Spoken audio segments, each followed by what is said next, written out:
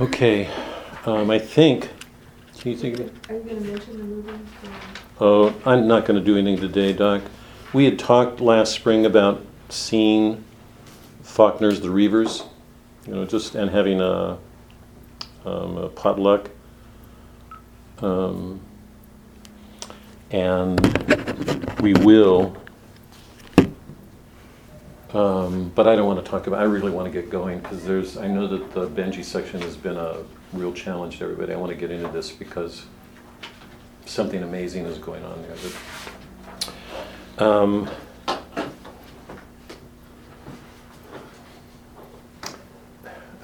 I'm not remembering things, so let's say a prayer, and then I'm going to read the poem and start the book. Let's say a prayer. For those of you who are new, we always begin with a prayer, and I've asked for prayer requests. So if anybody has prayers, don't be shy. It was a wonderful thing that we began because it made me aware how much we all carry.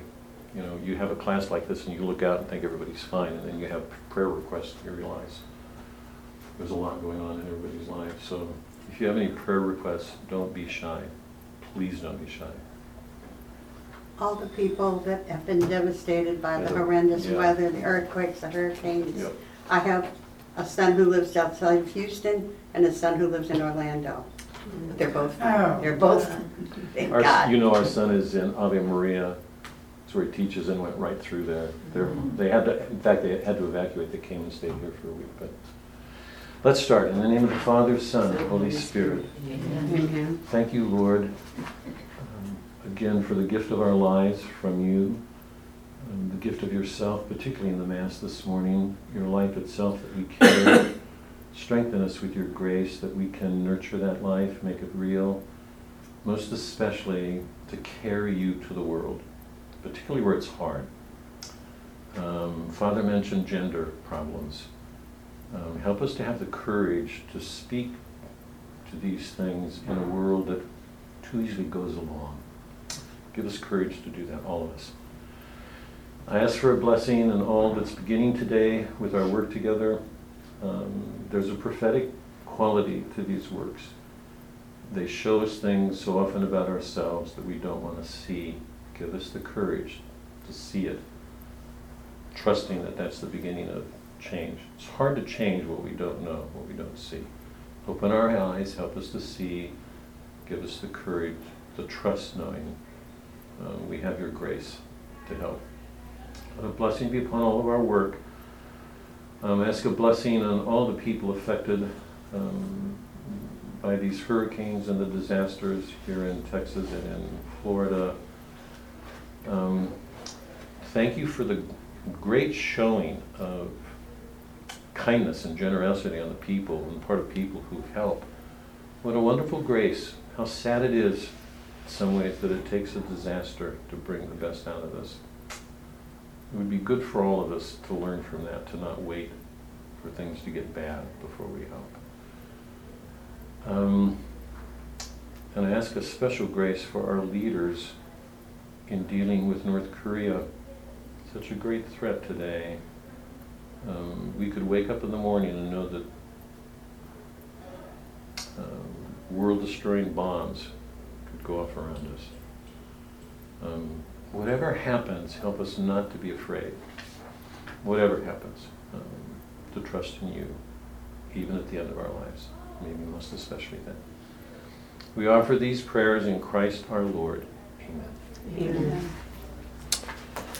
Everybody's got a copy of Supernatural Love? Those of you who've been here all along know that I've already read this probably more times than I should because I love this book, you know that. But I thought it'd be particularly appropriate if there were newcomers today, because you know that one of the main purpose of this course is to see if we can't find Christ where ordinarily we don't think he's there. So most of the poems go to this. This one does, and you know my practice is I try to say as little about these poems as I can. I just want to read them and get on. I want you to hear the lyric poem, I want you to hear the music, but I want you to see what the poet is showing us. In this poem, this is very much like the Benjy episode, it's so appropriate. Nothing happens. This poem is told from the point of view of a woman looking back at herself as a 4-year-old girl to an experience she remembers she had with her father present. You all know this because we've been here before, but she's sewing a sampler with the word beloved on it, you know? And her father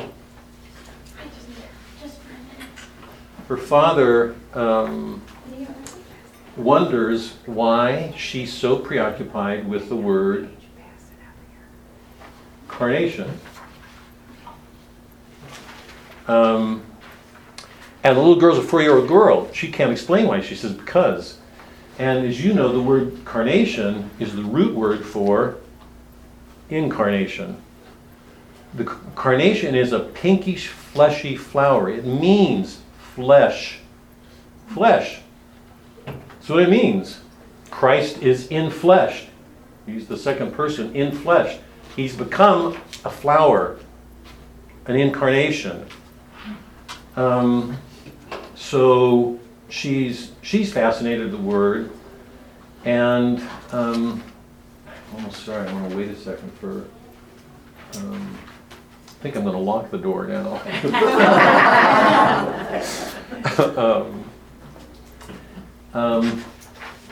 She's sewing. Her father goes to the dictionary to look up the word. It's what scholars do, and to me it's so comic. As if he could understand the meaning of carnation by going to a dictionary. That's what we do. Because the whole poem makes it clear a dictionary will never come close to explaining the meaning, because it's not just an intellectual thing. The girl pricks herself, and her father comes to look at it, and she goes, "Daddy, Daddy." Well, that's it. Nothing happened. She's sewing a sampler, she pricks herself, and except everything about this poem speaks. The thread speaks, the needle speaks, and I mean orally.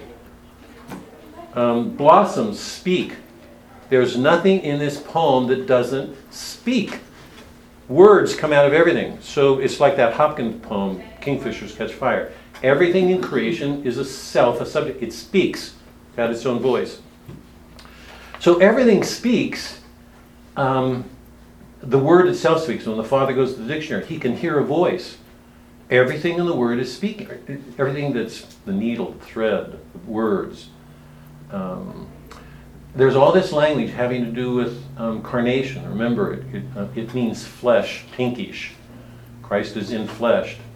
When he goes to the dictionary, he sees that one of the associated words is the French clou, which means the same thing, but it also means, interestingly, nails. Nails. The room is described in terms of a tomb. So there's nothing in this poem that doesn't take us back to the crucifixion. So I think what's happening in this poem is that for a 4-year-old girl who doesn't have a clue about what's going on, she is actually participating in the crucifixion. And the question, does her dad enter into that? It's an open question. But the point of it is here, it's a scene about a little girl who happens to prick herself, and that's it. How many people, if we had been present in the room, how many of us would have seen that this was an actual participation in crucifixion? So it's just, I love the poem for that reason. It's like so many of the other poems. We will see that in an event that seems so ordinary, and most of us wouldn't have a clue that Christ is there. He's always there. Do we see him? Do we see him? The poet is the one who always brings the word, for helps us to see. Okay? So with that, let me start. It's by Gertrude Schnackenberg. She's an American poet, a contemporary. This is one of her poems. Supernatural Love. My father at the dictionary stand touches the page to fully understand the lamplit answer, tilting in his hand his slowly scanning magnifying lens, a blurry, glistening circle he suspends above the word carnation. Then he bends so near his eyes are magnified and blurred, one finger on the miniature word, as if he touched a single key and heard a distant plucked infinitesimal string speaking now. The obligation due to everything but smaller than the universe. I bring my sewing needle close enough that I can watch my father through the needle's eye, as through a lens ground for a butterfly, who peers down flower hallways towards a room, shadowed and fathomed, as this study's gloom, whereas a scholar bends above a tomb to read what's buried there.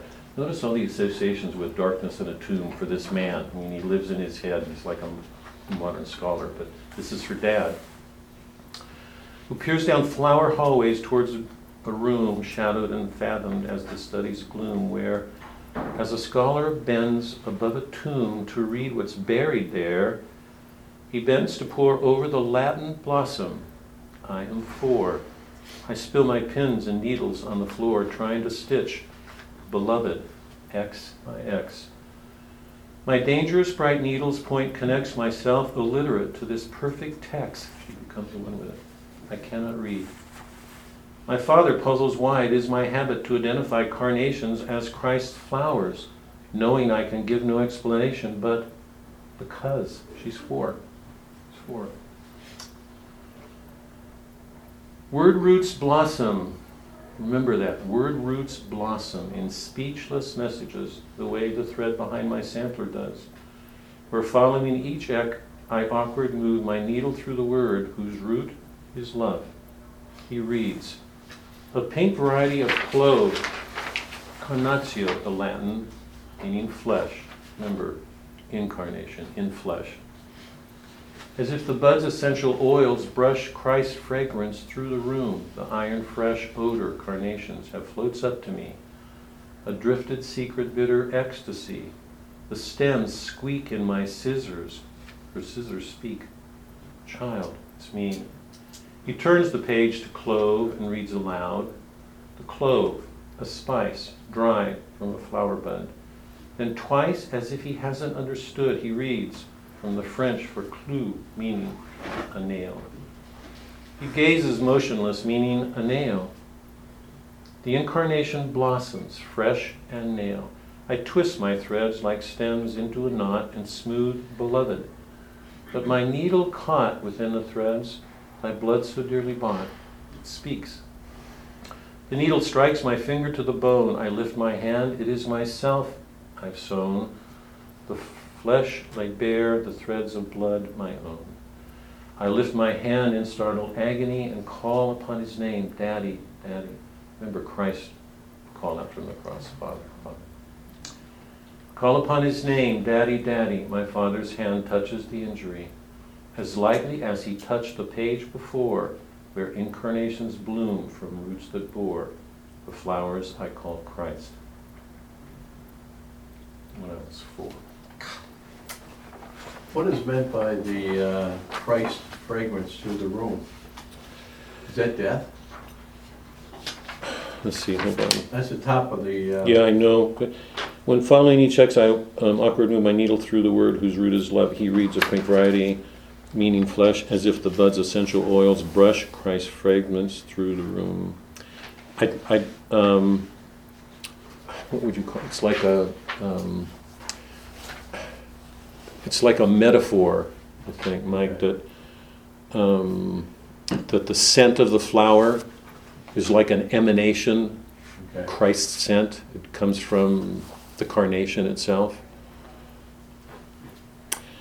Let me stop because I don't want to take time. It's just we could actually take probably 45 minutes and easily talk about this poem, but the purpose is just that I want to keep these lyrics going. So, okay, go down Moses, Sound of the Fury. 2 quick thoughts about Moby Dick and Go Down Moses. I don't want to take any time, but just to carry them forward a little bit.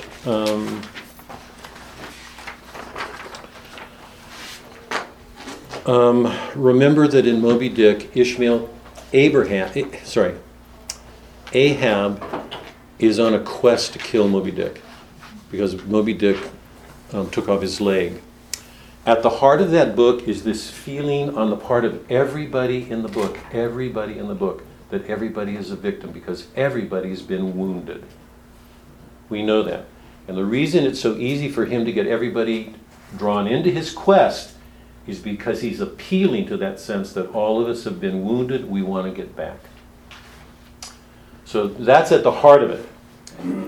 Ishmael joins that quest. Remember, he said, I raise my voices higher than anybody. There's this sense that everybody's been wounded, and they want a part of it. Halfway through the quest, Ishmael undergoes a series of transformation, what we call peripetia. Remember from the Greek, the turn, the conversion, the turn. And he begins to love, and as he does, it changes the way he sees everything. And it's important to remember that because I think most people badly misread Moby Dick. They think Moby Dick's a tragedy. It is not a tragedy. The tragic action is Ahab's. And it's important to remember that we get the Ahab story through Ishmael. It's filtered through him. And Ishmael's view is what I would call purgatorial comedy. He changes. He learns to see that there's a meaning in everything. All the chapters that we went through showed there's this wonderful meaning in everything in nature. I suggested that it's a return to a Catholic medieval worldview, that there's being everywhere. There's meaning everywhere. Ahab doesn't see it. Ishmael does. So at the heart of Moby Dick is this metaphysical quest. Ahab is humiliated at the idea that anybody could be predestined to be damned. We talked about Calvin's influence in the East Coast, and the thought that somebody could be born into the world and already be predestined to damnation. Would God do such a thing? That's straight out of Calvin. Our Catholic faith doesn't look at that at all that way. So at the center of this book is this metaphysical quest, and you know that Ahab brings the ship down at the end. It goes down. Ishmael is the one survivor, and he comes back to write the book. So that one of the things we're given through this book is a turning away, what I'm calling an exorcism of Protestant demons. There's these Calvinistic notions that people are damned. That what Ishmael brings is this wonderful spirit of openness, but also a warning.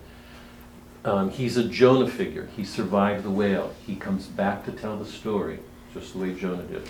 What does he have to tell us? What he tells us is Moby Dick.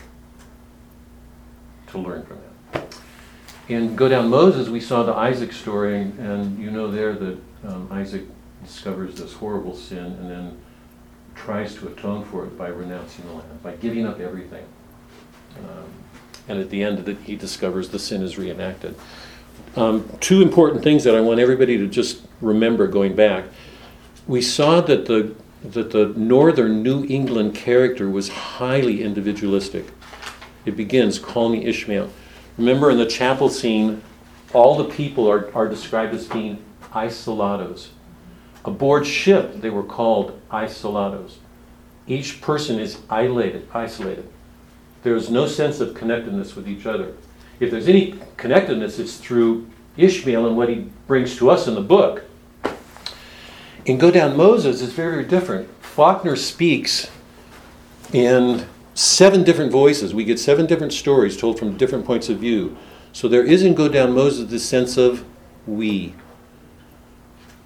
That the southern people have this sense of identity with each other because they're associated with the land. And remember the way I describe the narrator at the open, and it's a phrase that Faulkner uses later in the book. We can call the spirit of the narrating that book, anonymous communal. That's Faulkner's word. I love it. Anonymous communal.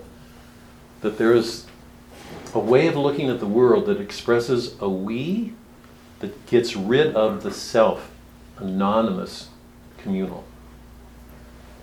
It's like a self-effacement takes place in order that a we can come out. Is that clear? Is that clear?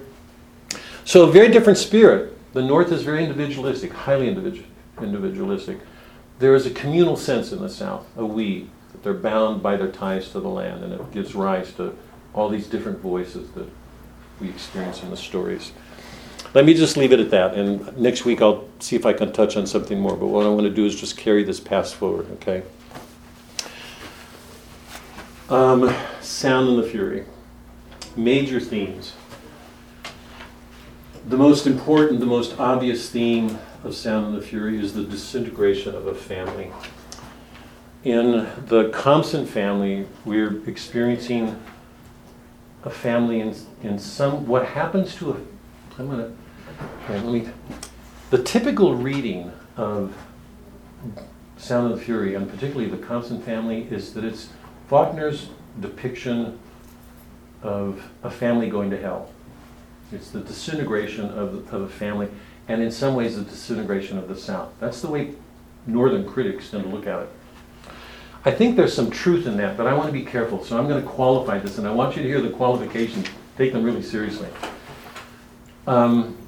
We're experiencing, we're led into the life of a family that had aristocratic background, history. It was landed, it was wealthy, it was a state. There were all the signs of fame and prestige and wealth. And it's in collapse. And repeatedly throughout the book, the ways of describing that family are it's cursed, it's lost its way. Benjy's an idiot. Some people take it as a sign, like the Old Testament, it's a sign of the family's sin. There's a strong Old Testament spirit running through the South. Very Calvinistic, very Calvinistic. The family's cursed. I think there's some truth to that. I want to say, I think it's really important in some ways that we see this as an ordinary family. If we don't, I've said this to you before, I know you, if we don't learn to see ourselves in all these people, then we're missing a chance. And that means looking at awful things. I've been reading the Jason chapter and wanting to go to confession every other page. Just, it's a frightening chapter. I mean, he's the one person in my mind that looks like he just came out of Dante's Inferno. I mean, it's just a hellish figure. But, one of the indications that the family's lost its way is that people lose their identity. Benjy had his name changed, you know that, when he was young. Once they discovered that he was an idiot, they changed his name. Who is he? Who is he? He gets castrated later. I'm going to come back to that because it's one of the more important events in the thing. Cattie's name can't be spoken in the family. After she's married and the husband leaves her because he discovers that the child is not his, he leaves her. They won't let her home. They send her child home, and you know that her child's name is Clinton. It's the same name as her brother. Her name cannot be spoken. She has no identity. Take away a person's name, who are they? So in the Compson family, we're given an image of modern man uprooted, identityless, without an identity. The family's under a curse. The theme of the past, really important. We know from the first 3 episodes that the past keeps intruding. You can't read the Benjy episode without knowing how susceptible Benjy is to the past. He can't do a thing without something triggering a past memory. Psychologists call it involuntary memories. It's not quite stream of consciousness. It's involuntary memories. We all know them, right? We go through our days. Something will happen, and very often it will trigger a traumatic experience. It was particularly death. I mean, if you lost somebody and a sign comes up that reminds you, you know that for a moment your memory goes back. It's an involuntary memory. That past suddenly intrudes itself, and it takes its place in the present, becomes a part of the present. I came across a Faulkner quote that really emphasizes this, I think. It says that the past is never dead, it's not even past. Right, yeah. Yeah, it's true. I don't know that quote. That's a good It quote. comes from the Requiem for a Nun. Yeah. That's what I read. Yeah, good for you, Don. Say it again. The past is never dead, it is not even past. Right. it stays with us. Yeah. We're a product of our past. Yeah, yes, Our yes. culture, our families, our individuals. That's why I put this here. By the way, you know this from Go Down Moses, because it was one of the major themes in Go Down Moses. Can you escape the past? I did everything he could to redeem it, and then learns at the end that the sin's enacted again, as if it was futile. I myself don't believe it was, but what it means is when you try to answer the past and then something reasserts itself again, it can leave you inconsolable. Then you say to yourself, now what? And my reason for saying that is because I think Christ had to face that all the time. Let me put that differently. When we truly give ourselves up, do what Ike did, making a renunciation, do we do it freely, or do we still do it with some sense that we'll get rewarded for it? Because if we do it thinking we'll get some reward and something takes it away, what will be the effect on us?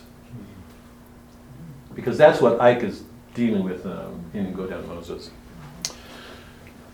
One of the questions that we're going to have to come, can you escape from the past or can it be redeemed? And I'll come to this a little bit more emphatically in a minute, but you know that the whole story takes place on Easter weekend. And we have to ask why, what Faulkner's doing with that. Religion, love offered, is it denied? I want to come back to this. Just, you can write this down. I don't want to give this away right now because I think it's important. But this theme of whether love is offered, and it's related strongly to this. In the Compson family, there seems to be no belief in God. We will learn in one of the later chapters that the mother is Christian, but it's hard to believe that she's Christian from the way she lives. But she sees herself as a Christian. One of the ways we can look at the story is this is what happens to a family when Christ is nowhere around. Take Christ out and this is what you got. Now my question is, if this is what it's about, why did Faulkner put this in Easter weekend? I don't want to answer right now, but I really want that question to everybody hold on to that while we go through this work. And once again, one of my favorite themes, reading. Those of you who are newcomers, if you stay, so you'll know, every work that we've read is partly about reading. And what we see in work after work after work after work is that people don't read well. And that's especially true of people who think they do, particularly educated people. What we're going to find in this book is that people constantly misread each other. It's even more true of educated people because they think they're smart. How blind we are, how poorly we read each other, and what the poets are helping us to see. Hopefully to become better readers. So this whole theme of reading. We've talked about the importance of the form. Remember, it's not the subject matter. The subject matter is a family disintegrating, let's say that. The form is a different thing. They're related. You can't separate them, but the form is an action. Something's happening, and we have to put that form together the way we did with the Iliad or the Odyssey. Because if we don't put it together and we get preoccupied with the subject matter, the theme, we won't see something. We'll see that in the Benjy section in just a second. You've got the sheet on family events. And the reason it's important, is because when you go through the Benjy episode, if you don't know the family events, you're just going to get lost. If you have some sense of the family events, you have some sense of what it is that keeps intruding into Benjy's consciousness. The major events were the grandmother's funeral, Quentin's death, he commits suicide, the father's funeral, the uncle's funeral, some of Caddy's promiscuous evenings, when she was out with these men, sneaking out all the time. What am I missing? Those are the castration, things like that. We're going to go through some of them because we're going to go through the Benjy episode in just a minute. But it's good to have those events in mind because it will help you begin to make sense of the Benjy episode. A couple of important things to know About the family, you all know that the family is in so many ways not a good family. The father's alcoholic. He's very cynical. He has nothing good to say about people. He puts people down. When he makes comments to his wife about her brother, Maury, who's staying with him, he makes it clear that he only keeps him around to remind him of his own superiority. The mother is hypochondriac. She complains. She almost cannot speak a word without complaining, feeling sorry for herself, always. She can't free herself of self-pity. There's almost nothing that she does that doesn't express pity for herself. And very often she inflicts that on her family. She says, "I'm such a burden to you, and you'll be glad when I'm gone," and those sorts of things. And so this is what the kids were raised by. This is what they grew up under. The mother feels wounded because she thinks the father, as a Compson, looks down on her because her family line is Bascom. So there is behind this mother, remember this, the importance of, there is behind this mother this sense of an aristocratic past. That she had this noble past and it's long, and it's as if her identity is suffered with the loss of it. So she carries this, and it's another source of self-pity. It's like her husband is holding her in ransom because he comes from a better family. So there's this sense of class divisions that she grew up with. We're reminded in all of these episodes that she has this strong sense of etiquette. She doesn't want Caddy to lift Benjy because it will affect her posture. That she grew up in the South with a family that looked at women as being weak and delicate and needing protection. They had to shelter the women. So people had to do things for them. So Dilsey does everything for her. She almost cannot do anything for herself.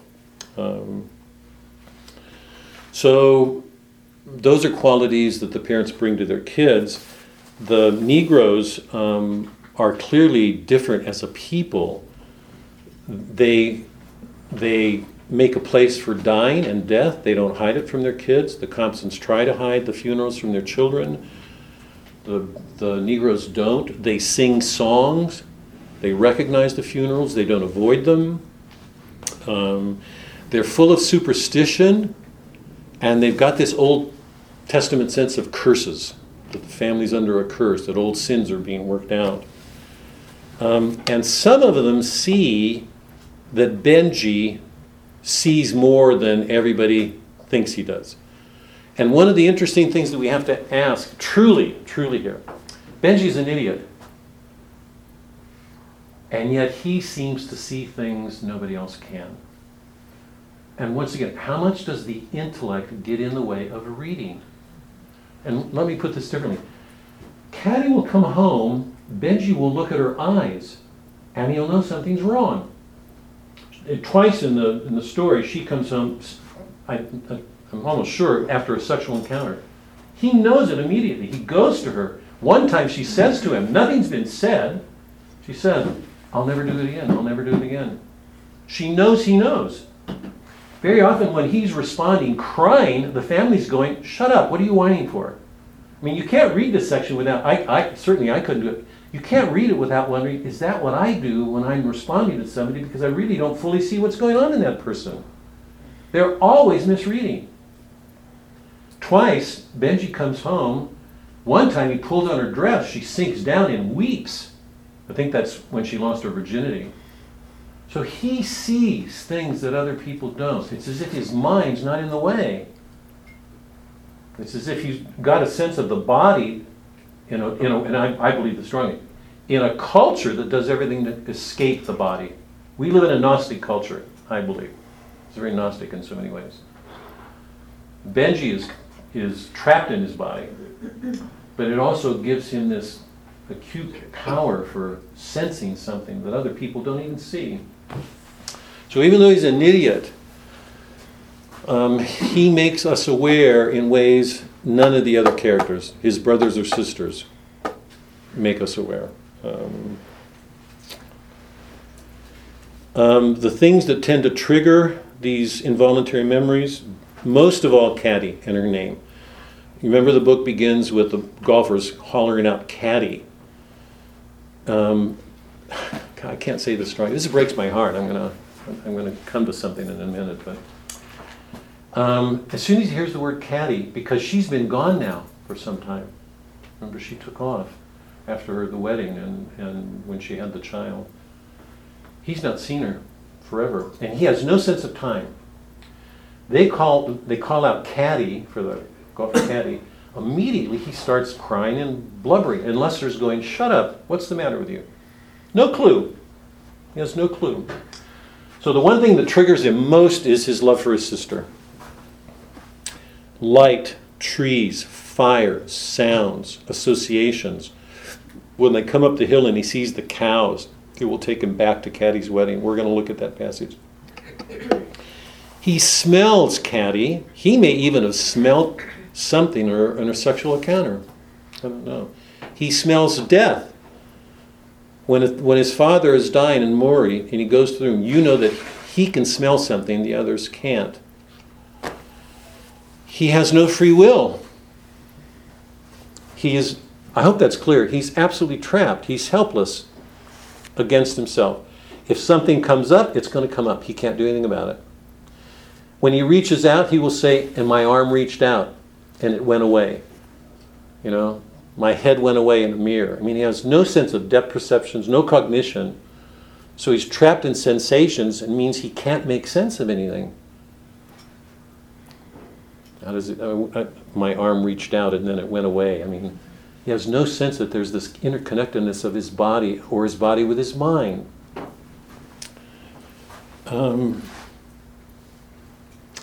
And anytime he finds himself in an intense situation, the way he does at the very end of the chapter when Jason and Quentin are fighting, if you go back to that episode, you'll see that the involuntary memories come fast and intense. Because the more he gets worked up, the more those memories intrude. Think about that, how helpless he is to his past. The more worked up he gets, the more intense something he gets, the less, I mean, there's almost no control anyway, but then they overwhelm him. Who's done this?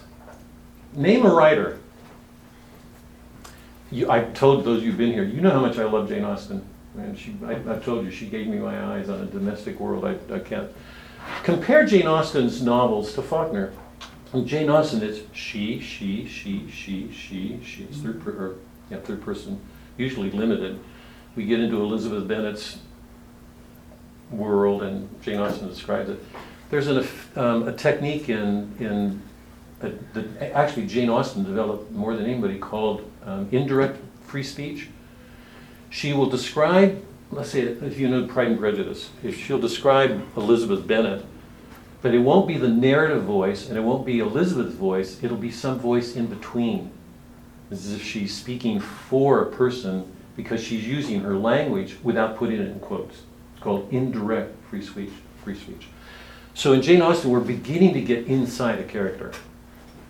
In Faulkner, we are completely inside.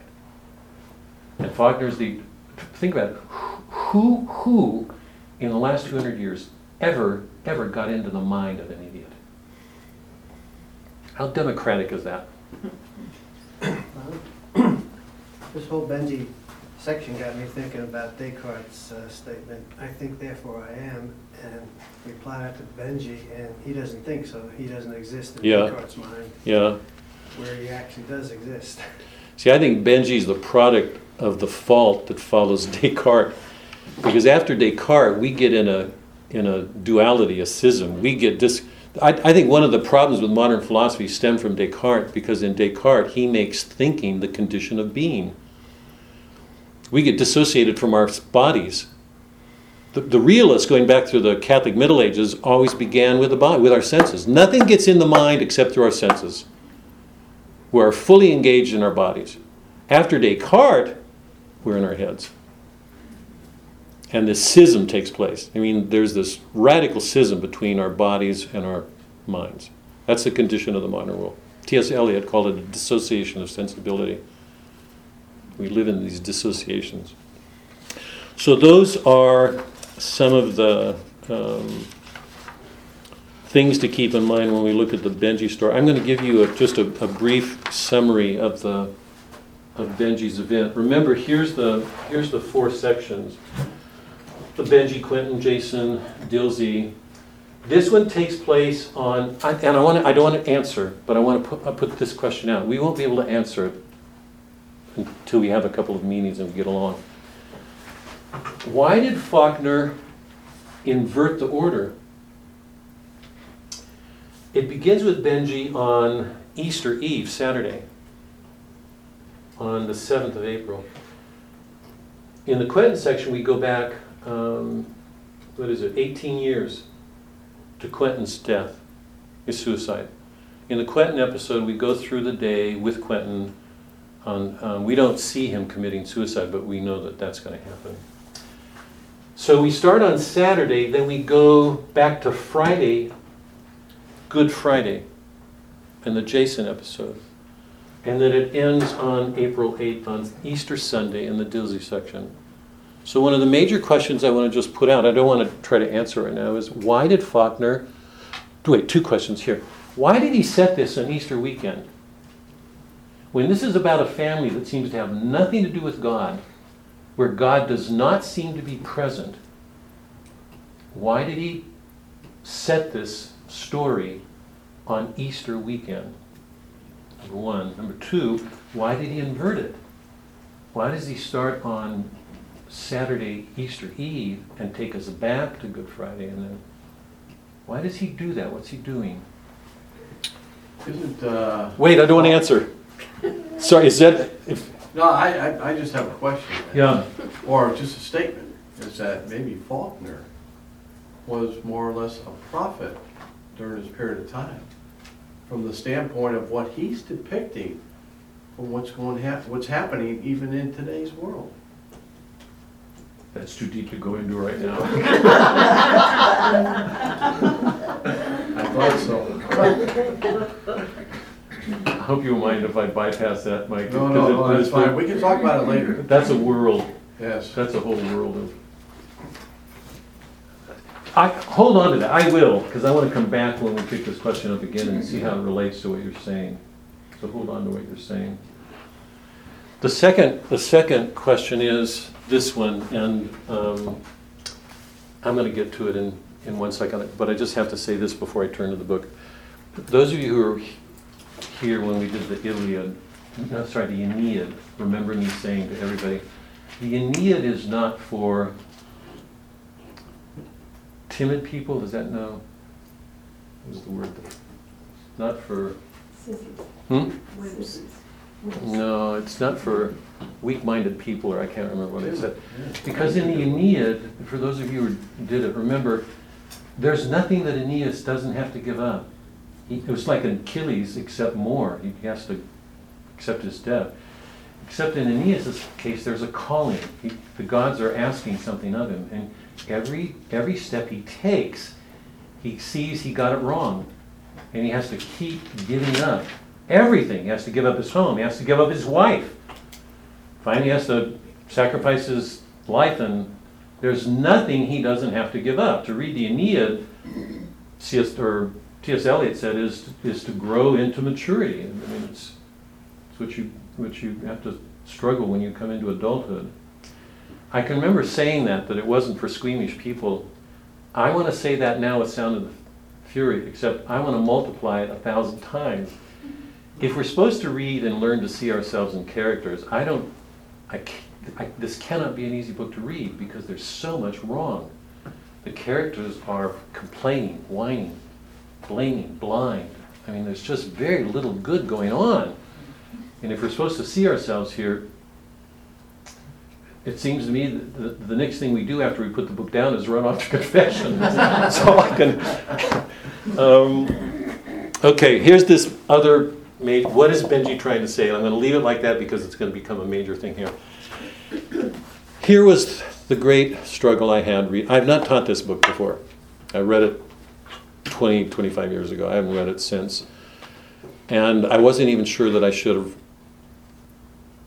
started this year. And I thought to myself, there was sense in teaching the Iliad, the Odyssey, the Aeneid, the Divine Comedy because of this parousia action. It's just amazing to see it. Once you see it, you come away say, all these ancient texts were prophetic of Christ's coming. Even if they didn't know him, they had these intimations. Otherwise, how could every one of them have this same action? And then I thought, Sound of the Fury, did I make a huge mistake? How am I going to show Christ here when it's so clear that he's not visible anywhere? I mean, these are not people who have strong Christian beliefs. They don't live them out. Have I made a mistake? And it was a serious troubling for me. I'm because I said before, I don't want to do this class just for the literature. It's not why we're here. And I had the hardest time, and then I started working through these chapters, and I was in the Jason episode, but thinking about the Benjy episode, and suddenly something hit me.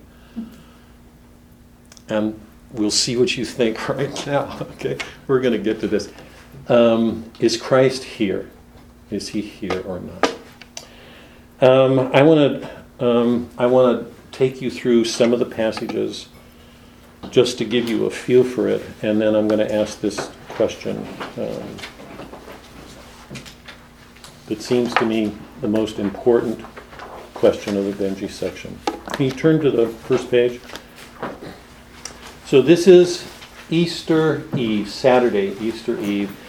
Here's the plot. I'm just going to lay it out as simple as it is. The story begins with Luster and Benjy walking along the fence that divides the Compson property from the golf course. And you know that the golf course was once Benjy's inheritance. The parents sold it off to get the money to send Quentin to Harvard. There's Harvard. These aristocratic, I don't know if you want to call them pretensions, but aspirations. So here's this pasture that was once Benjy's. It begins with Luster and Benjy walking along the fence and the golfers calling out, "Caddy." And Benjy beginning to cry and slobber, and Luster getting angry at him and saying, "Shut up, what are you doing? People are going to look at you," that sort of thing. They go along the fence. Benjy's trying to find a quarter that he dropped because the one thing that he wants more than anything else, Luster, is to go to the show that night because the show's in town. Now think about it. He does not care about Benjy. He wants to get to this show. He has to do this. It's his duty. So he has to watch this idiot. Benjy snags his clothes on the fence, and immediately we're taken back to a point when he was called Maury. He was 3 years old. Caddy would have been 7, and Caddy unsnags him. So immediately we're taken back into a world, and that's the beginning of all these involuntary memories that will overwhelm the section. They come to a branch, which I think is a fork in this little stream, where the Negroes are washing clothes. And there he talks with, I think, an older man about what's going on. They make fun of Benjy. Luster asks if he can't get a quarter from this guy because he wants to go to the show. The man has nothing good to say about whites. His prejudices against whites come out very clearly. They play for a while in the stream, and we go back to the branch when the kids were young because that's one of the places where most of the activities took place. The kids went down to that branch, that little fork in the stream, and played. One of the major scenes take place there because Caddy takes off her dress. You remember she sits in the stream and gets mud on her drawers, and Jason says he's going to tattle. He does, and they go home, and she climbs up the tree, and one of the episodes that Benjy remembers is seeing Caddy's bottom disappear into the trees. The modern Freudians, they have nothing to say about this episode except that it's all sexual. I'm going to hold on to that because of what I'm going to do in a minute, because what it seems to me what this episode is about could not be farther away, although there are signs of it there. They return to the fence. The golfers hit a ball over the fence. They come looking for it. Lester says they can't find it. They go back away. One of the golfers calls the caddy again, and that sets Benjy off. Lester goes and picks up the ball with the idea of selling it to a golfer because he'll get his quarters so he can go to the show. Then they head up the hill and they see Roscus, I think, milking cows. And the sign of the cows takes Benjy back to Caddy's wedding. And I don't want to give anything away, but because I want to read that scene because strange things happen with the cows. And once they leave there, they go to they're on their way home. They go to where this swing is, and Benjy sees Quentin, Caddy's daughter, with this showman who's there. They go over.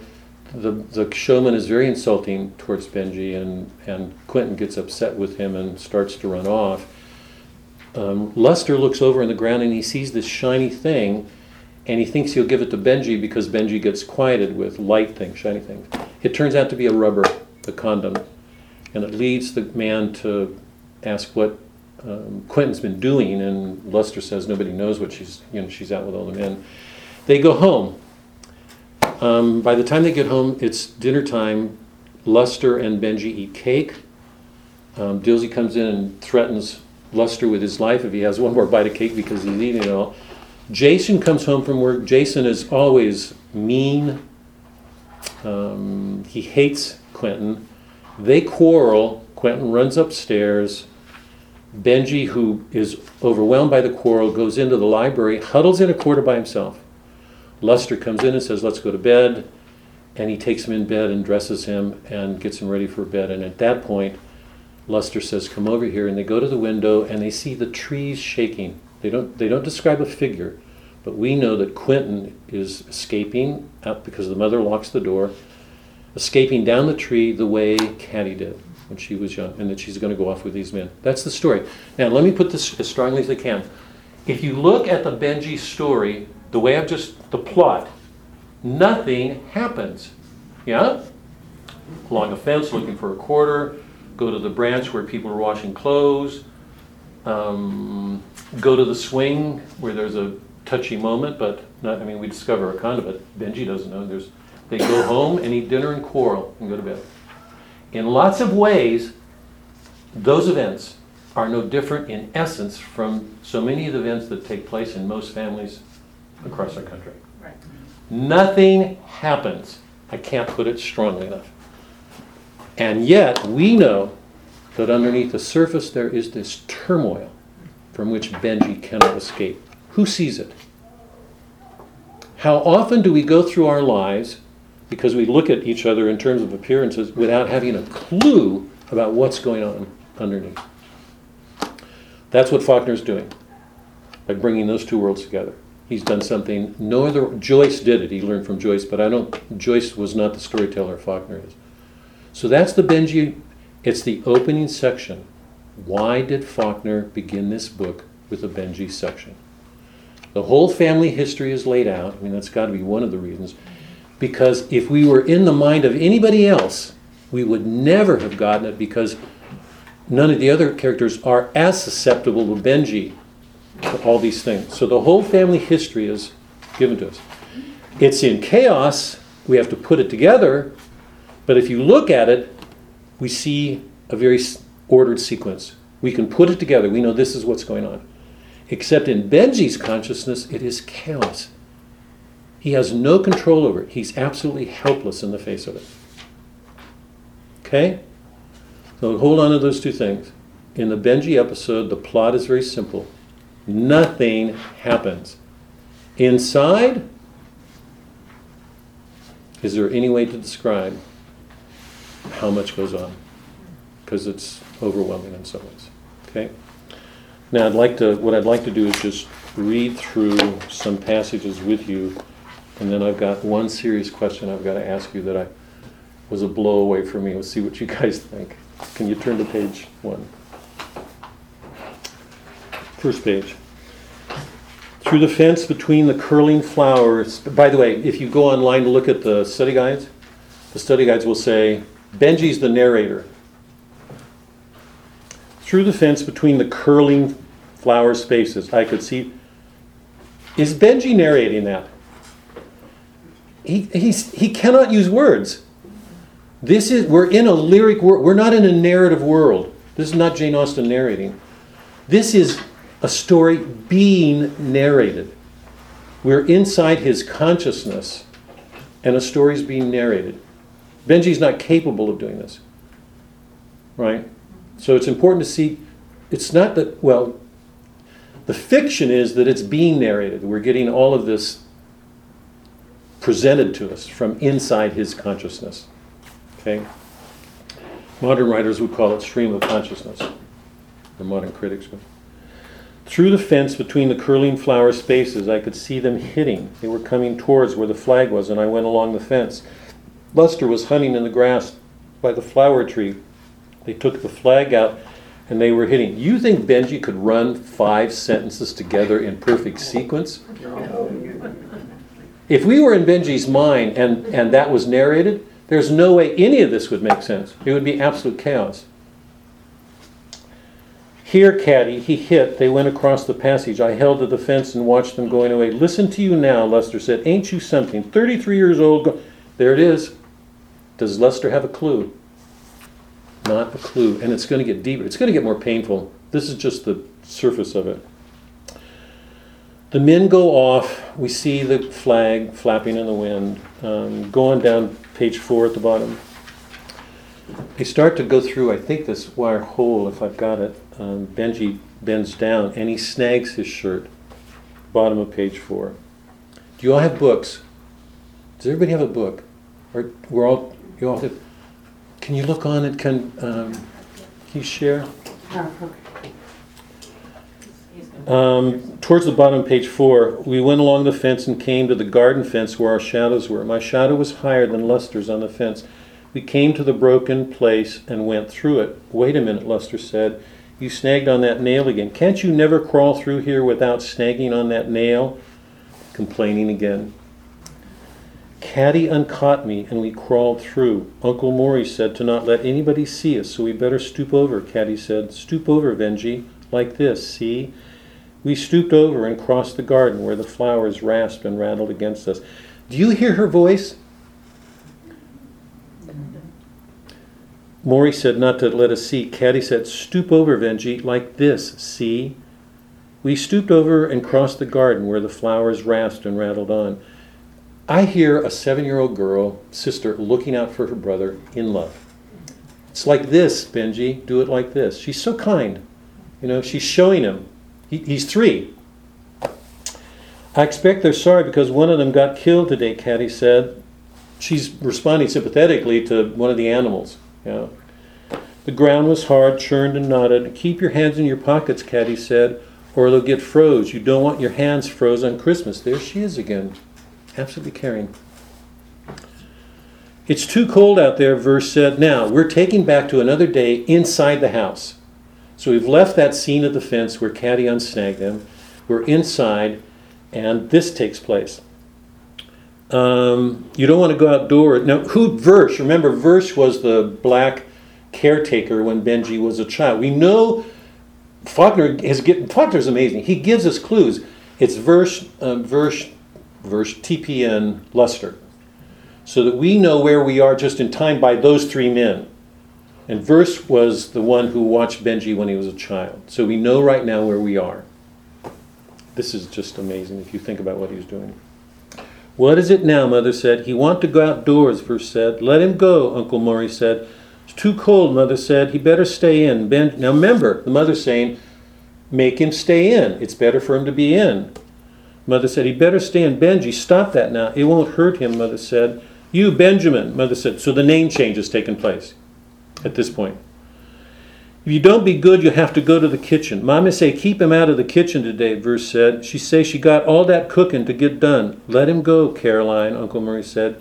You worry yourself sick over him. I know it, Mother. It's a judgment on me. Sometimes wonder. I know, Uncle Murray said. You must keep your strength up. I'll make you a toddy.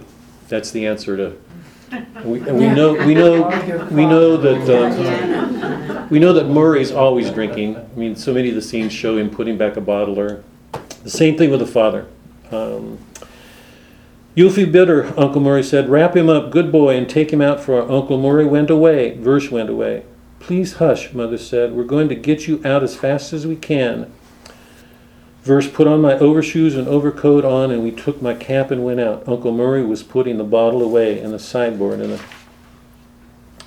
at the top of the next page. The gate was cold. You better keep them hands in your pocket, Versh said. You get them froze onto the gate. Then what you do, why don't you wait for them in the house? He put my hands into the pockets. I could hear him rattling in the leaves. Now remember this gate, because I think this gate is one of the most important symbols in the whole. It separates two worlds, physically. In some ways it's also a symbol of all sorts of other membranes, two different worlds, this gate. Just remember it for right now because it'll come into play in a really important way in a minute. Here's some hickey nuts. Wooey, get up that tree. Look here at this squirrel, Benjy. I couldn't feel the gate at all, but I could smell the bright cold. You better put them hens back in your pockets. Caddy was walking. Then she was running, her book satchel swinging and jouncing behind her. Why is she running? Because she sees Benjy. Right? I mean, she was walking, he's there, and then suddenly... Hello, Benjy, Caddy said. She opened the gate and came in and stooped down. Caddy smelled like leaves. Did you come to meet me, she said. Did you come to meet Caddy? What did you let him get his hands so cold for, Versh? I told him to keep them in his pockets, Versh said, holding on to that gate. Did you come to meet Caddy, she said, rubbing my hands. What is it? What are you trying to tell Caddy? Caddy smelled like trees, and like when she says we were asleep. What are you now, Caddy's going, what are you trying to tell me? Hold on, this breaks my heart. I can't tell you when I saw this, it just stunned me. She's saying to him, what are you trying to tell me? What are you trying to tell me? What is Luster saying? What are you moaning about? Okay, two different worlds. Top of 7, what is it, Caddy said. What are you trying to tell Caddy? Did they send him out, Versh? Couldn't keep him in. Why could they not keep him in? Because he wanted to see Caddy. Does anybody see that? They do? Does anybody see that? No, absolutely not. There's what? And wait, if we do, it's only because a poet, saw it. Couldn't keep him in, Versh said. He kept on till they let him go, and he come right straight down here. Look, I mean, it's so obvious once you see it, and you can miss it. Everybody in the book is. Here it goes again. What is it, Caddy said. Did you think it would be Christmas when I came home from school? Is that what you thought? Christmas is the day after tomorrow. Santa Claus, Benjy, Santa Claus. Come on, let's run to the house and get warm. She keeps saying, tell me what you want to... now we have a number of desks, the grandmothers and others. Going over to page 46. Oh, wait, sorry, no, wait. I want to get to the cows. On page 20, sorry, go to 20 first. Luster and Benjy are headed back towards the barn, and they see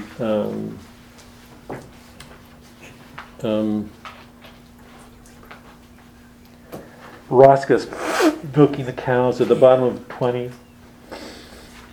Roscus was milking the cows in the barn door. That triggers another memory, yeah? Except now it's Caddy's wedding, so we're in 1910. That's when she gets married.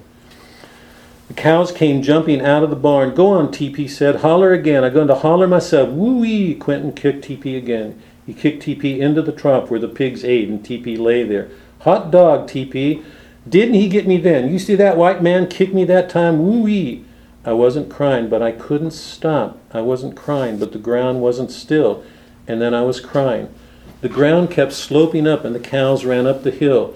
TP tried to get up. He fell down again, and the cows ran down the hill. What's going on?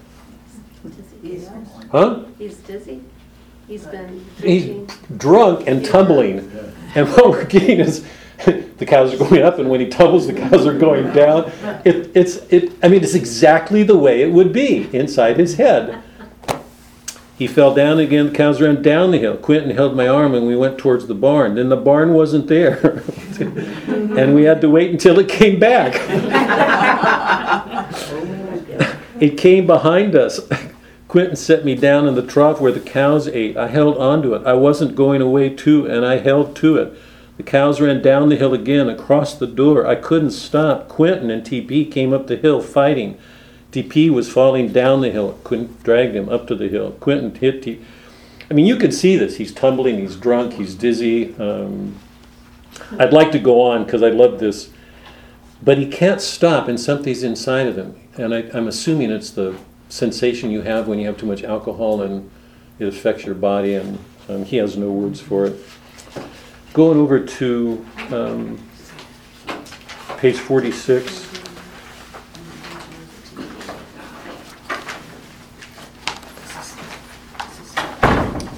This is why I take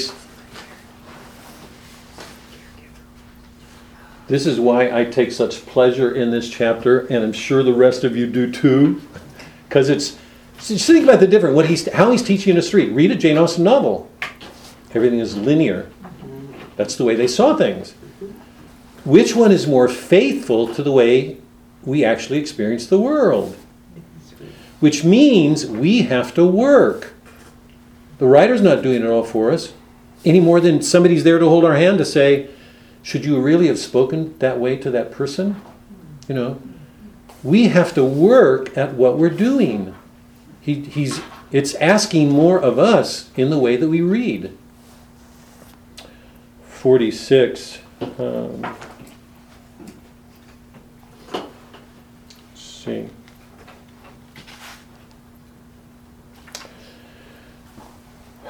At the bottom of 46, Luster came back. Wait, he said, here, don't go over there. Miss Quentin and her beau are in the swing. You know that we're going to go over there, and Quentin will be with this guy, and Luster will see the rubber. So this is taking us, while Quentin is in the swing, Caddy's daughter, the episode in the swing takes Benjy back to a similar episode when Caddy was there with Charlie in the swing. Is everybody clear? 47. It was 2 now, and then 1 in the swing. Caddy came fast, white in the darkness. Benjy said, how did you slip out? Where's Versh? What's her concern? Immediately for Benjy. She's being sexually loose. Her immediate concern is her brother. Why Benjy? She said, what is it, TP, she called. So TP, we know we're in Benjy's teenage years. He's older here. Okay. And so is Caddy. We know that. She's sexually active. Benjy, Caddy said, it's just Charlie. Don't you know Charlie? Obviously she's saying that because Benjy's not comfortable with this guy. Where's his nigger? Charlie said. What did they let him run loose for? Hush, Benjy, Caddy said. Go away, Charlie. He doesn't like you.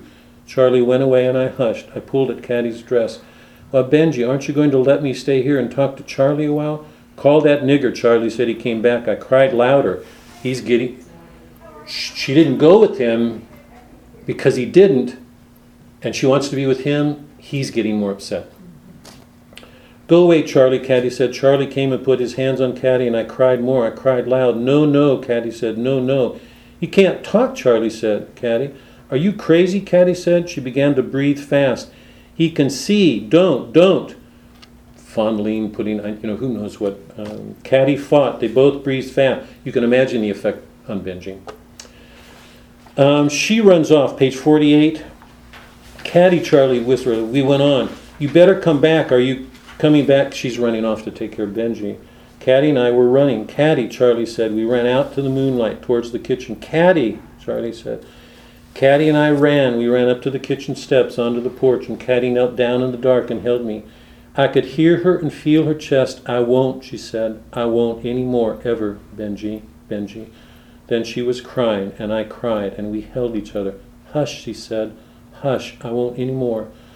So I hushed, and Caddy got up, and we went into the kitchen and turned the light on. Caddy took the kitchen soap and washed her mouth at the sink hard. Caddy smelled like trees.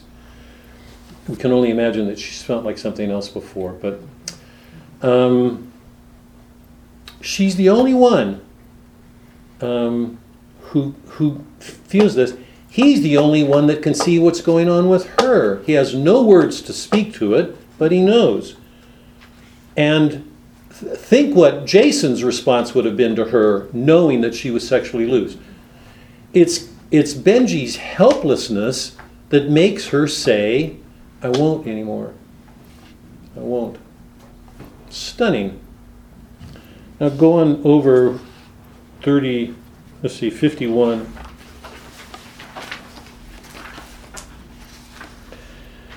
Caddy's gone. She's been gone for a while. Benjy has no sense of time, right? He just knows she's gone. He goes out to the gate, remember, he sees the girls. Bottom of 51. Ain't nothing going to quiet him, TP said. He thinks he'd go down to the gate and his caddy come back. TP's got at least some sense. Because we know that Benjy goes to the gate hoping to see caddy. TP says if he thinks if he goes there, it's like that's a cause of an effect, that it will bring her. Because that's the way his mind works. Nonsense, Mother said. I could hear them talking. I went out the door and I couldn't hear them. I went down to the gate where the girls passed with their books satchels. They looked at me walking fast with their heads turned. I tried to say, but they went on. And I went along the fence trying to say, and they went faster. Then they were running, and I came to the corner of the house, and I couldn't go any further, and I held the fence looking at them and trying to say, you, Benjy, TP, what are you doing slipping through? Now, I don't want an answer to this, but what's he trying to say? Does anybody see it? That's the first time. And the next occasion, he goes out. This is another time. Page 53. It came on in the twilight. I wasn't crying, and I held on to the gate. He came out for what? Caddy. They came slow. And by this time, the girls have become aware that there's this idiot behind a fence. And their parents, I'm sure, have said, stay away from that guy. You don't know what he's going to do. So they walk on the other side of the street. I'm scared. He won't hurt you. I'll pass here every day. He just turns along the fence. They came on. I opened the gate. Somebody left the gate open. I opened the gate and they stopped, turning. I was trying to say, and I caught her trying to say, and she screamed. He's got a hold of one of the girls. The father's watching this. He's looking at what he thinks is an idiot, wanting to molest his daughter. She screamed and I was trying to say and trying. The bright shapes began to stop and I tried to get out. I tried to get it off my face. I mean, he's being overwhelmed right now. But the bright shapes were going again. They were going up the hill to where I fell, and I tried to cry. But when I breathed in, I couldn't breathe out again. He's so caught up inside, he almost can't breathe. I tried to keep him from falling off the hill, and I fell off the hill into the bright whirling shapes. Now, Caddy in the beginning, what are you trying to say to me, Benjy? Tell Caddy what you're trying to say. What are you trying to say? First time he goes to the girl, I wanted to say, kept going, I wanted to say. Here he goes out of the gate, he grabs one, and he said, and I wanted to say, and I wanted to say. Let's go to the end now. After the quarrel at the dinner table between Jason and Quentin runs off to a room. Benjy's overwhelmed. He goes into the library and he huddles by himself. Lester comes to get him. I wish we had time to read this, but we don't. I'd like to read more, but I want to get to the end here.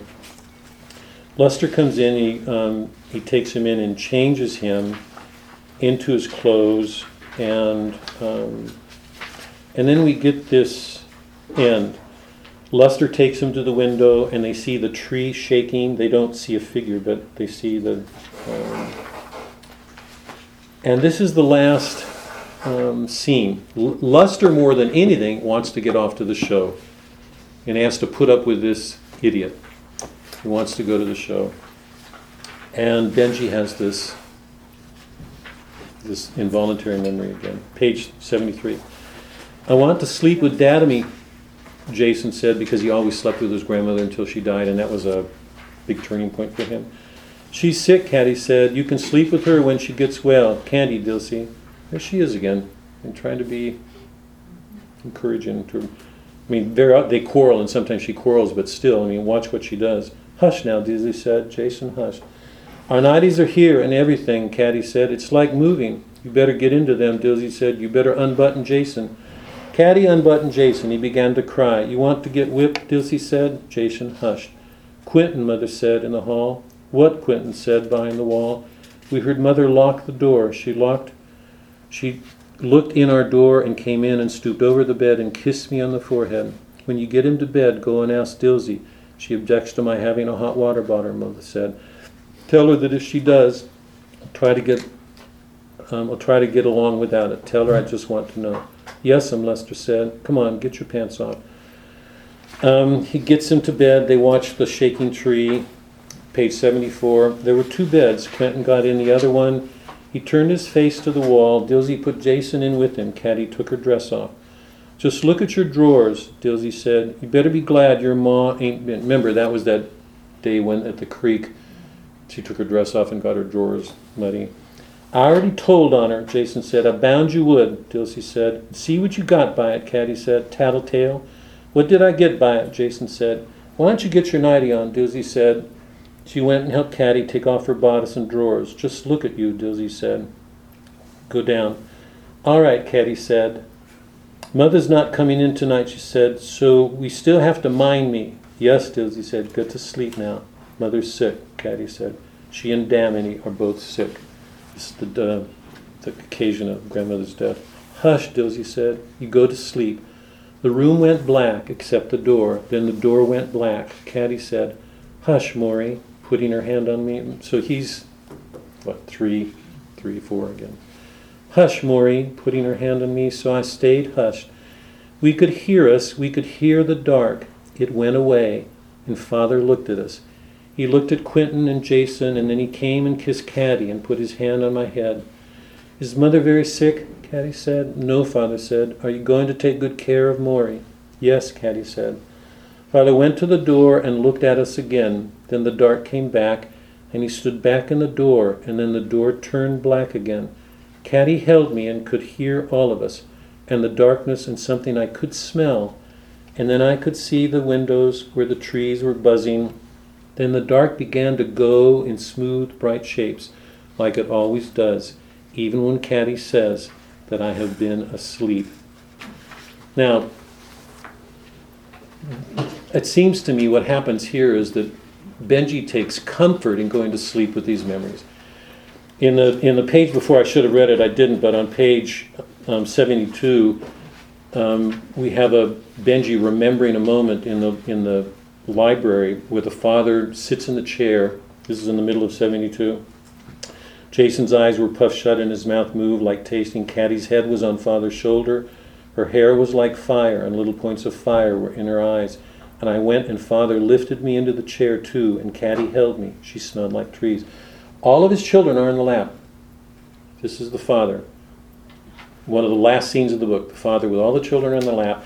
The last scene closes with the father closing the door, kissing Caddy, putting a hand on Benjy, going out, and then we're left with the darkness.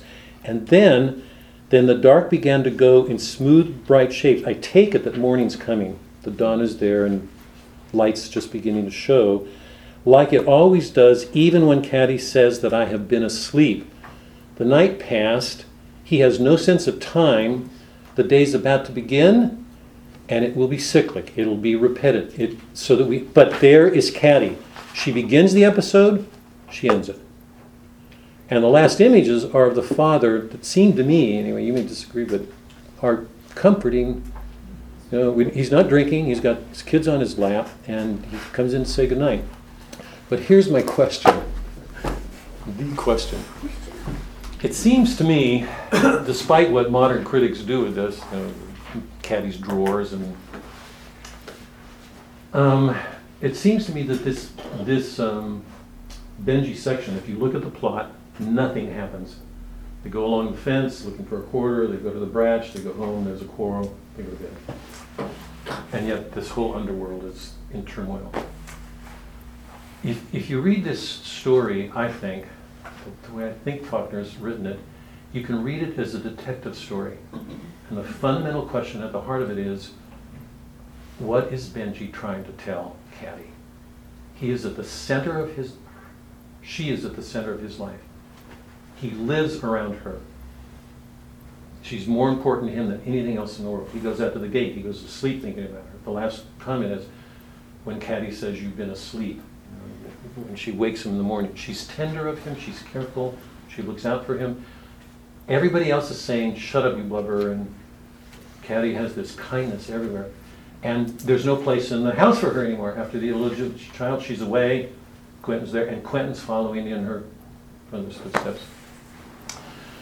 But it seems to me the fundamental question of this story, this opening, is what was Benjy trying to tell Caddy? One of the great ironies is when he goes to the girls when they're passing, he's clearly going out there for her. Now some people think he's going to cost them. The father thinks that. I think lots of readers think the same thing. I think that's a misreading. He's going out there because he keeps wanting, he doesn't have time differences. He wants to see his sister. The first time he goes out and he says, and I tried to say, if you go back to that passage, it goes, I tried to say, and the paragraph ends, I tried to say, and then it goes on to a dialogue. Faulkner couldn't make it more emphatic. Very next page, Caddy comes and says, what are you trying to say? What do you want to say to Caddy? What does Benjy want to say to Caddy? What are the words that are not spoken in this opening story? Don't go out in the world, stay home and be safe. You think so? That he loves her? Yes, he loves her. Yeah. You're so important to me. Steve. Yeah. Yes. I want to put it more strongly, if I can. He doesn't have words. And I want to come to this second part. So how does he get there? He doesn't have words for it. And by the way, has he ever heard those words from anybody in his family? I love you. Yeah. It has to be something like, I love you, I've been looking for you. I'm going to make it even stronger. I think what he does not have words for is, I long for you. Mm-hmm. It's like the deer, God, breaks my heart. It's like that psalm of the deer panting for water. Remember that song? The deer thirsting for water. I think it's this hunger for the word, this longing. Mm-hmm. Nobody gets close to it. I love you is, but in some way it's got to be the shared intimacy in the Trinity, this that humans long for. And then we get close to it, and I love you. And he doesn't have words for it. Now the question is, I don't know what your thoughts are, if anybody, but I'd like to hear, because remember the predicament I felt myself in when I thought about doing Sound of Fear, and I thought, where's Christ? Why am I doing this? And then suddenly this thing opens up, and Benjy can't talk. I hope he doesn't have words. Could Benjy have ever put 5 sentences in sequence the way the opening does, the way I read it? Through the fence between the curling flower. Could he even see between or through or anything continuous or sequential? I could see them hitting. They were coming towards where, if Benjy cannot speak, he's certainly not the narrator of this. It's being narrated, and yet we're inside Benjy's consciousness. Where do these words come from? Is that your question? That's my question, yes. From the soul, Explain that. Well, we long for God with our soul. Our soul goes to heaven. So that's why I'm saying that. Anybody else? Anybody want to add anything, or?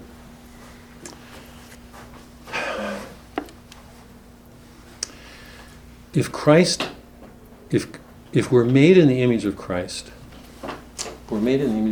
what C.S. Lewis called the anima Christiani, the soul of Christ, the image of Christ in each person, at the center of every human person. By the way, I don't think Faulkner intended this. I think this is I may be wrong, but I don't think he intended this. But if we're made in the image of God and we're made in the image of Christ, Christ is, and he's the incarnate image of that animus, I've got to write that on a board, I'll do it another time, Christianity, the image of Christ in us, of the soul, then the Word is at the center of every human soul, the Word.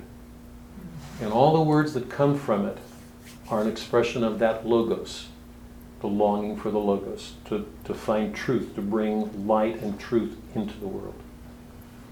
There's no way Benjy could have done this. None. So how do we account from it taking place in an idiot?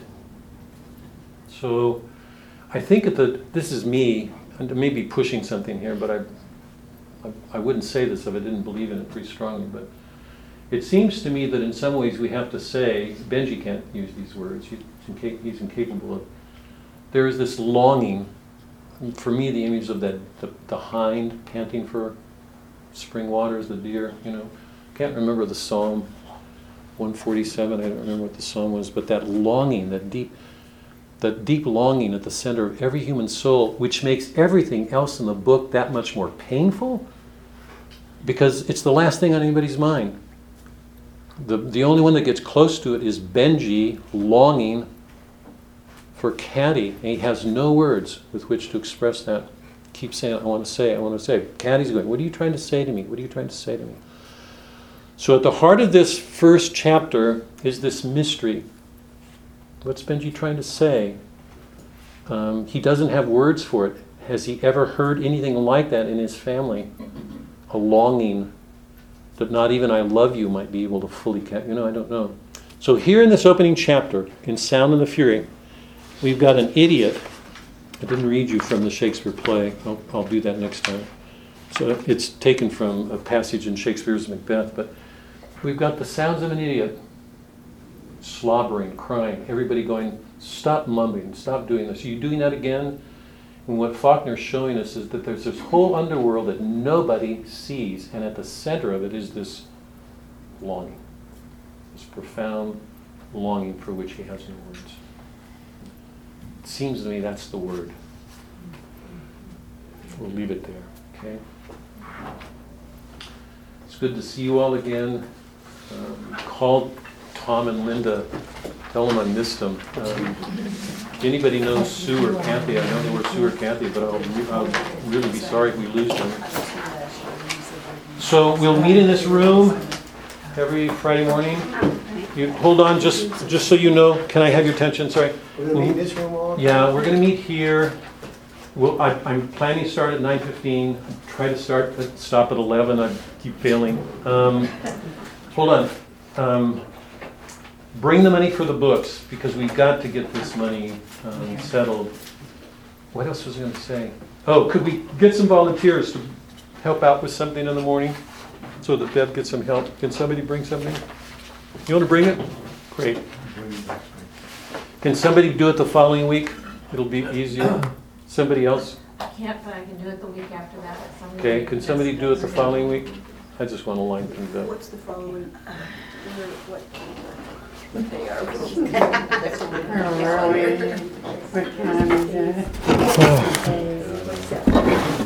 Oh, that was it. The other thing, you know that the week after classes, the audio recordings go online. So if you ever miss something, or you feel you want to go back and listen to something, again, they're available on the church website under that section called, I think it's Watch and Listen. So adult catechesis should go into that. Okay. It's going to be on every week. Mm-hmm. Yep. Okay. Okay. There are, I don't know. Anyway, there are. Are you asking for volunteers to bring something? I mean, that would pass about. Oh, something. It doesn't matter. Some people bring fruit, or just whatever anybody wants to bring. I'm gonna have, I can't come the 6th, and she already volunteered for the 13th, so I'll have to volunteer for later on that. Okay, It'll just be the 20th. wait, do it later, because we'll see what happens next week. Okay, all right, but Can I ask that people, anybody who can stay for a minute, help me put the room back, because these tables have to be put back in a, so I'd be grateful for any help. Which means if all of you could get up so we can put the tables back, I would be really grateful. Do the chairs have to be so they're in a square? No, we have to put this in a square and the chairs around it. Oh, Claudia, now. I'm gonna go to the restroom. These are all the boxes unopened. Just go right in the middle here, Bob? Any of those? Um, Where you said a square. There's the picture on the wall. I have the bills. I think these all get turned this way. Oh, the other, I'm gonna check. I'll make sure and I'll let you know. Yeah, I know, yeah, the inhaler. Yeah, I think it's too early for that yet, but I'll check and I'll let you know for sure. I think, Yeah. That'd be great. I know. I don't know what you got. Just the I will know. Okay. is that what it is? Yeah, and so she asked me, you know, Yeah, it's and I 2 put rows a of sign 3. up on our bulletin board, but nobody responded, so. So Here. I will make sure. Push this one, or Oh, okay. just scoot this one down. Let me get out of the way. I think this is a paper too, isn't it? Yeah, that goes in the. You can put that one there. Yeah.